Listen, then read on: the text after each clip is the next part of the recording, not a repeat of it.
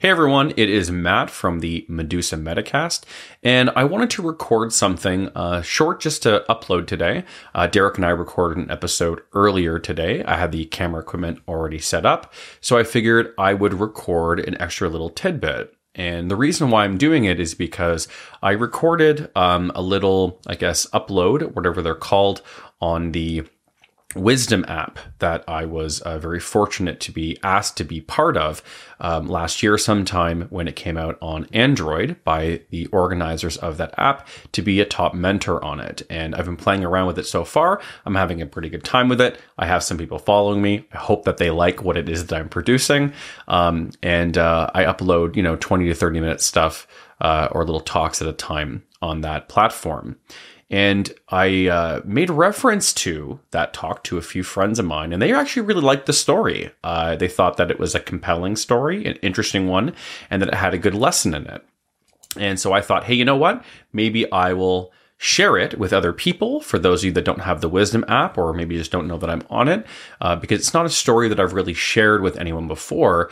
And I usually describe it to people as the best advice that I never took. So I'll just get into the story because I already gave you enough of kind of a preamble there. I was in college after attending university for 1 year and subsequently leaving after having been in high school for 6 years. Now, the details associated with my high school and my university, tenures, if you want to call them that, aren't really the focus of this particular episode, but I will say that I ended up in college in policing, police foundations at Sheridan College in Brampton, because I wanted to pursue a career that I found to be redemptive in some way. So for those unaware, and I do elaborate a little bit more on this in my book that I have coming out, hopefully in June sometime, but at a point in my life, I had every intention of becoming a vigilante. Now, you aren't confused about what I mean by that word. I mean, I literally wanted to become a vigilante that would interfere with, criminal activity. I would engage in violence, whatever it took in order to, hold people accountable and bring them to justice. No, I'm not a big comic book person, so I didn't get the idea from there. Although when you are sick, right, and you have mental health problems, there are some things that you consider doing, such as homicidal ideation, that are very rare, generally speaking, when it comes to mental illness, but nevertheless, they still do exist. And I was someone that fantasized about that. Now, I don't have a problem sharing that. That doesn't bother me. But the reason why I'm bringing it up is because after I had become better, after I had become well, I knew that my desire to engage in that type of life was wrong. I know that it was incorrect. It was an immoral path. And it's not for any particularly religious reason. I'm not really a religious person, but I do know quite a deal about ethics, and I think a great deal about whether or not what I'm doing is right or wrong or just. And I try to appreciate the broader context. And I decided that what I was doing or what I had planned to do was immoral. Now, people that do things that are wrong, it's very common for them to pick redemptive things to carry out or to engage with in order in some way to make amends, right? Or have atonement for their perceived sins. It's a great deal of trying to either forgive yourself or trying to earn the forgiveness of everyone else, right? Because you may have done something that would have caused them harm or caused them to perceive you in a light that may have caused them harm or discomfort. Now, I went into policing very explicitly because I was seeking to make amends for my potential conduct that I had potentially engaged in prior. I did a lot of other things. I made a lot of other bad choices during that time, some of which still haunt me to this day. And I do elaborate a little bit more on that in the book that I have coming out. But the reason why I'm bringing this up is because I wanted to become a public servant, because I found it to be a pathway towards redemption, to serving my community and the broader context, in order to make amends for the possible sin that I may have committed. Now, I was in that program, and many of my peers didn't think I belonged in that program. And it's not for anything to do with intelligence or anything like that. It has everything to do with my interests and my personality. And I wanted to share what happened in a leadership course that I had when I was there. There was a grizzled veteran of the police service and correctional facilities that was retired, and he was my teacher in the leadership course.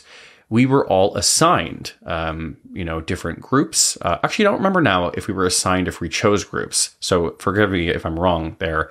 But the topics we were not assigned.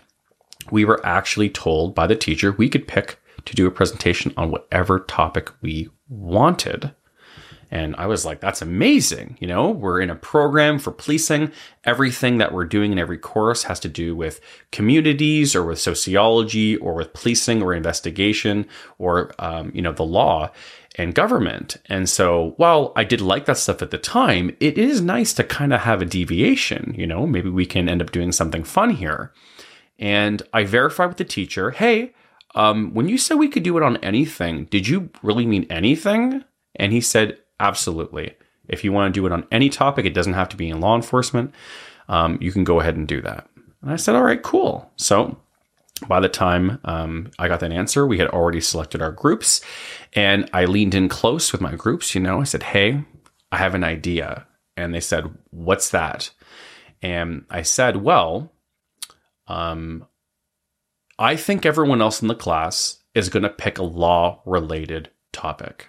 And the reason why I think that is because many people that age, they're going to take a game theoretical approach. And they think that by picking a law-related or police-related topic and presenting it, even when given the option to pick anything they want, they're going to do that because they're going to, in some way, think that they're going to be convincing the teacher that they're that dedicated to the topic, right? Or that dedicated to their future career or prospects. And I said, we're not going to do that. We're going to do something fun, and we're going to be the only one who's actually going to do something different, because I had already overheard some of the topics that people were selecting, and they were all law enforcement related. And they said, okay, what are we going to do it on? How can we all possibly agree on one topic that has a feature or framework that has nothing to do with the thing that has united us here? And I leaned in and I raised my eyebrow and I said, we're going to do it on snakes. And they all looked at me puzzled and they said, are you sure? Did you say snakes? And I said, we're absolutely going to do it on snakes. And they said, why are we going to do it on snakes? And I said, it's very easy. It's very simple. We're going to do it on snakes because snakes are very cool. They toe the line between fascinating and fear. They are part of the primal fears that humans have, but we can't help but be interested in them and the way they move.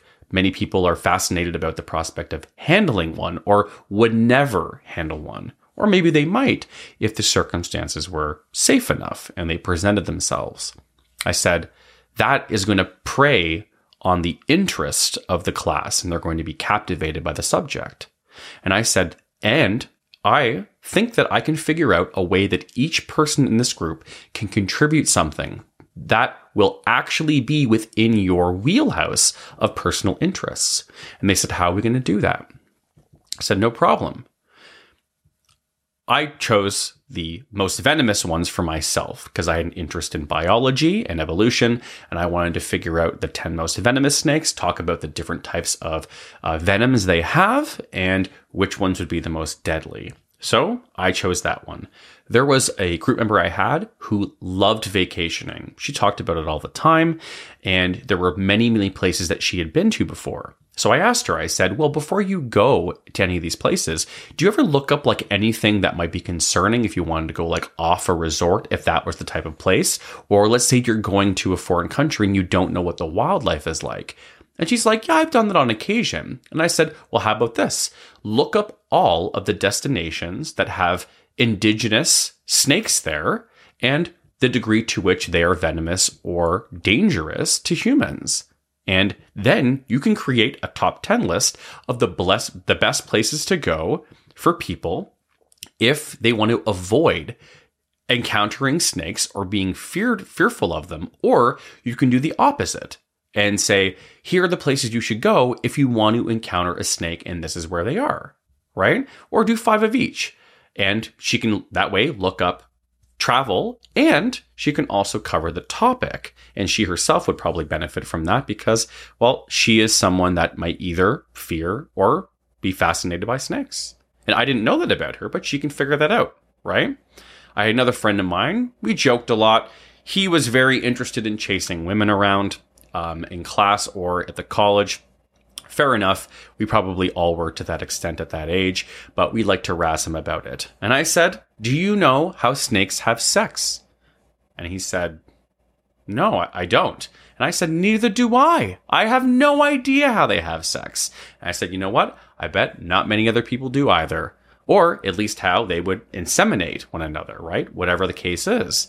And I said, you're going to look up how snakes procreate, right? Whether or not they have any courtship, whether or not it's violent, whether or not there's anything interesting or compelling about it, but you're going to explain it to people, and you can even make it fun, right? You can do like a skit and have like hand puppets with snakes or socks, or I think he ended up using Mr. Submarine sandwich bags and drew a face on them. And we're going to call it Snex. And that was a name that I was very happy that I came up with. I was pretty proud of it, combining snake and sex. I'm probably too proud of that than I have any business deserving. But either way, that's what I called it.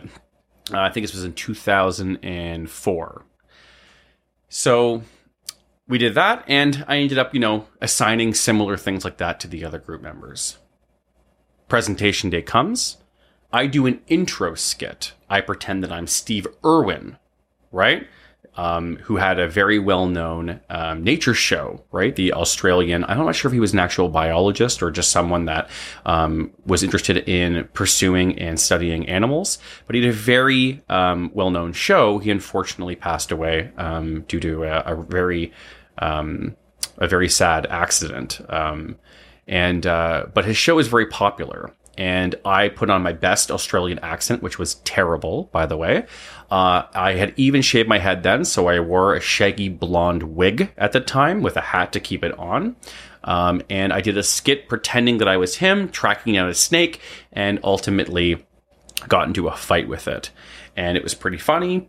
I thought it was an interesting way to introduce the subject, and that is how that played out. Everything was delivered, and everyone in the class loved it. I even had a colleague of mine who owned a ball python as a pet. He had him as a pet, bring it in so that if people wanted to, they could pet a very small snake that was in his care, that was docile, and they could have like a really interesting kind of experience, right? Kind of like a show and tell mini petting zoo as part of a college presentation.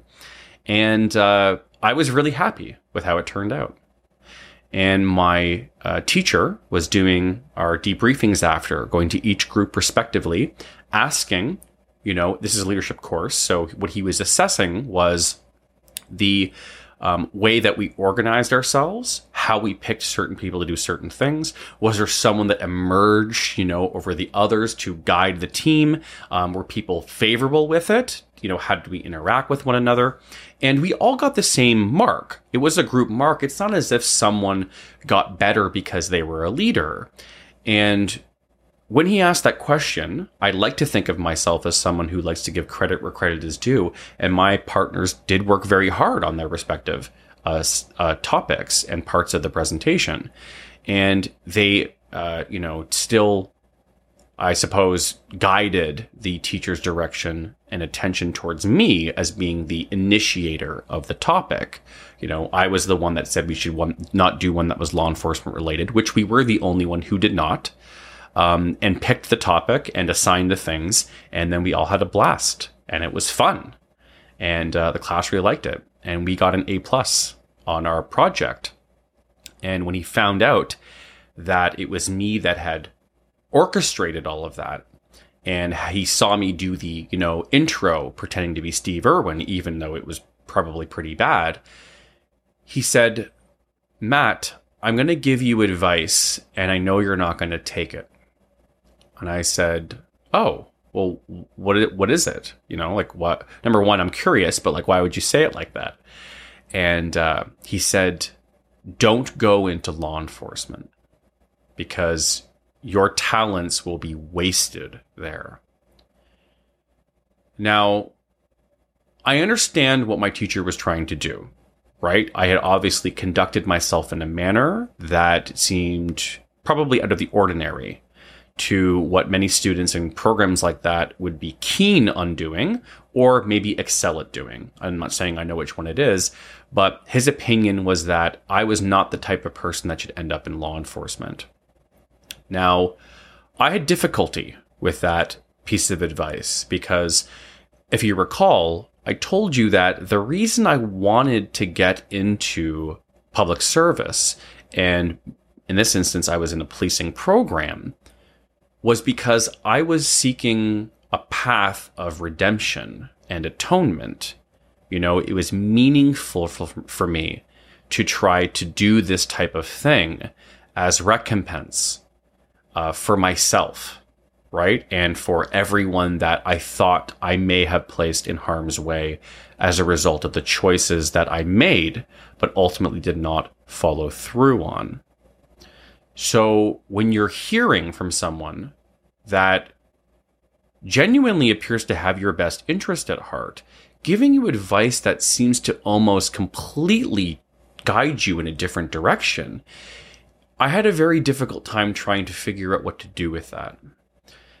Ultimately, I ended up becoming a public servant.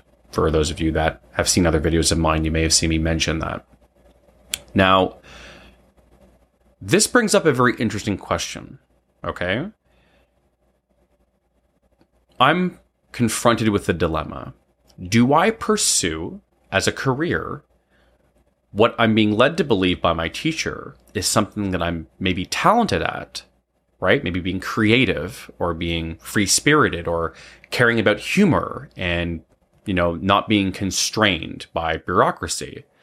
Or do I try to pursue a path that I want to for some reason because I like the field or I have another reason that I'm interested in pursuing it?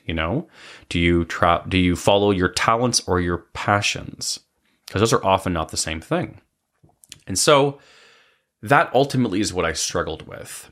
Now, before I tell you what I think the answer is, I wanted to share something else with you.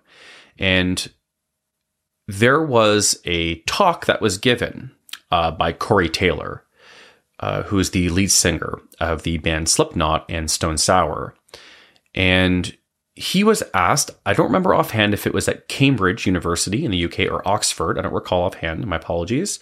But he was invited by a student group there. I don't remember which student group it was, but it was to talk about, occupations and career paths. And he was able to pick the topic. And he attended and gave about a 40 or 45 minute talk, if I recall correctly. It should be on YouTube if you want to look it up, and you can listen to it. And he chose the topic, what should you choose to do in life?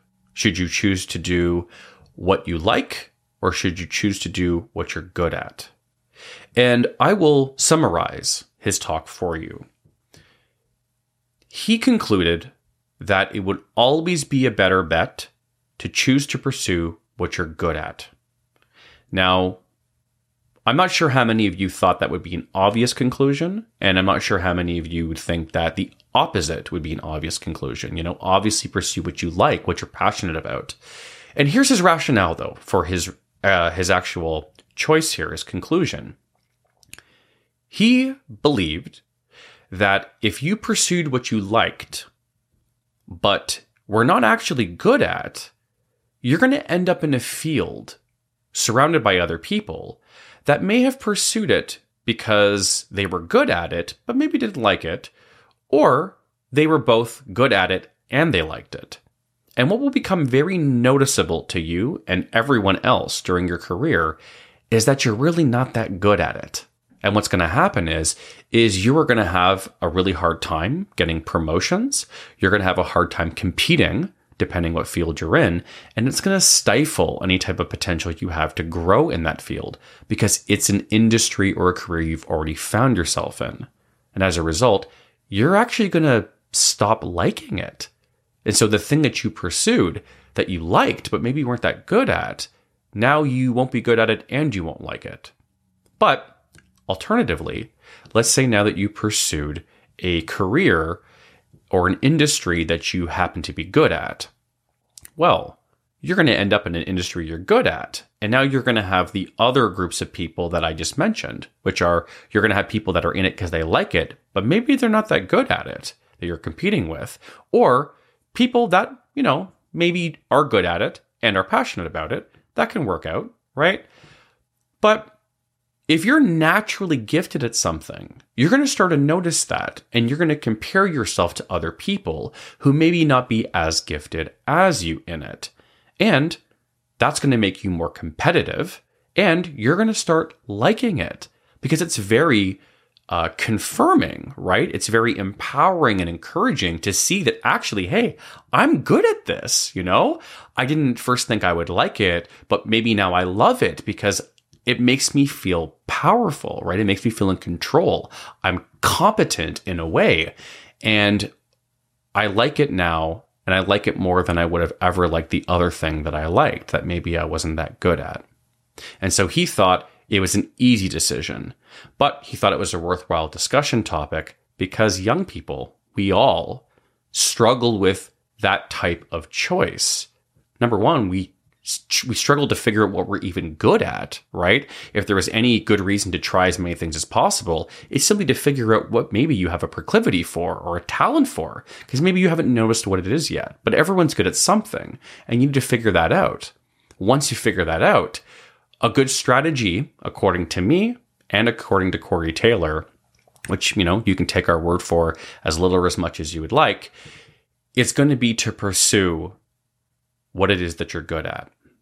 Now, in my career, I'm good enough at what I do in my specific position, but it's not what I was born to do. It's not what I'm gifted at. And although I don't regret making the decision I made, because it was made, as far as I could tell, with the best information I had at the time, trying to balance that with my guilt and my emotions that I was experiencing. And I have learned a lot in my job. But if I had pursued what I was naturally good at 16 years ago, when I first got hired on my job, I would probably be somewhere very different right now. And I would probably be flourishing in a very different way. And it would be in a way that is probably far more likely to coincide with what I'm naturally gifted at. And I wouldn't be constrained in the way that maybe someone like me wouldn't prefer. Now, the other thing to mention is I spoke with Derek before, and Derek pursued a degree in psychology so he could actually practice and treat children. You may have heard him discuss that or share that before. And I was talking to him, about the choices he made, because he no longer does that either. He has made a choice to change occupations. And I said, I'm starting to feel like that, and I have for quite some time. Like maybe I've just chosen the wrong path here. I should have played to my strengths. And he said, well, You and I both got into our jobs, our professions, and we were educated in the pursuit of redemption. And he said, unfortunately for us, redemption isn't a career. And that is something that Derek said to me, not even all that long ago, that I will probably never forget. And that is something that I think everyone should heed, which is no one's perfect and we all make mistakes, but you should try to find meaningful ways to redeem yourself if you feel it's necessary, but don't dedicate your life to a career, to a way to make money, to a way to make a living, to find stability, by injecting redemption into that. Pursue in life what it is that you are good at, and you will eventually like it if you don't already. You'll be able to compete better, you'll be able to improve your competence, and you'll feel at peace because you will feel like you belong where it is that you are in your element. And you won't have to face the regret that maybe you made the wrong choice because you pursued a passion or you pursued redemption. And so that's what I have to say. That is the best advice that I never took. And hopefully anyone that listens to this will maybe find this helpful and you can try to make the best choice for yourself. As usual, I hope everyone's doing well. Take care of yourselves and one another. Talk soon. See ya.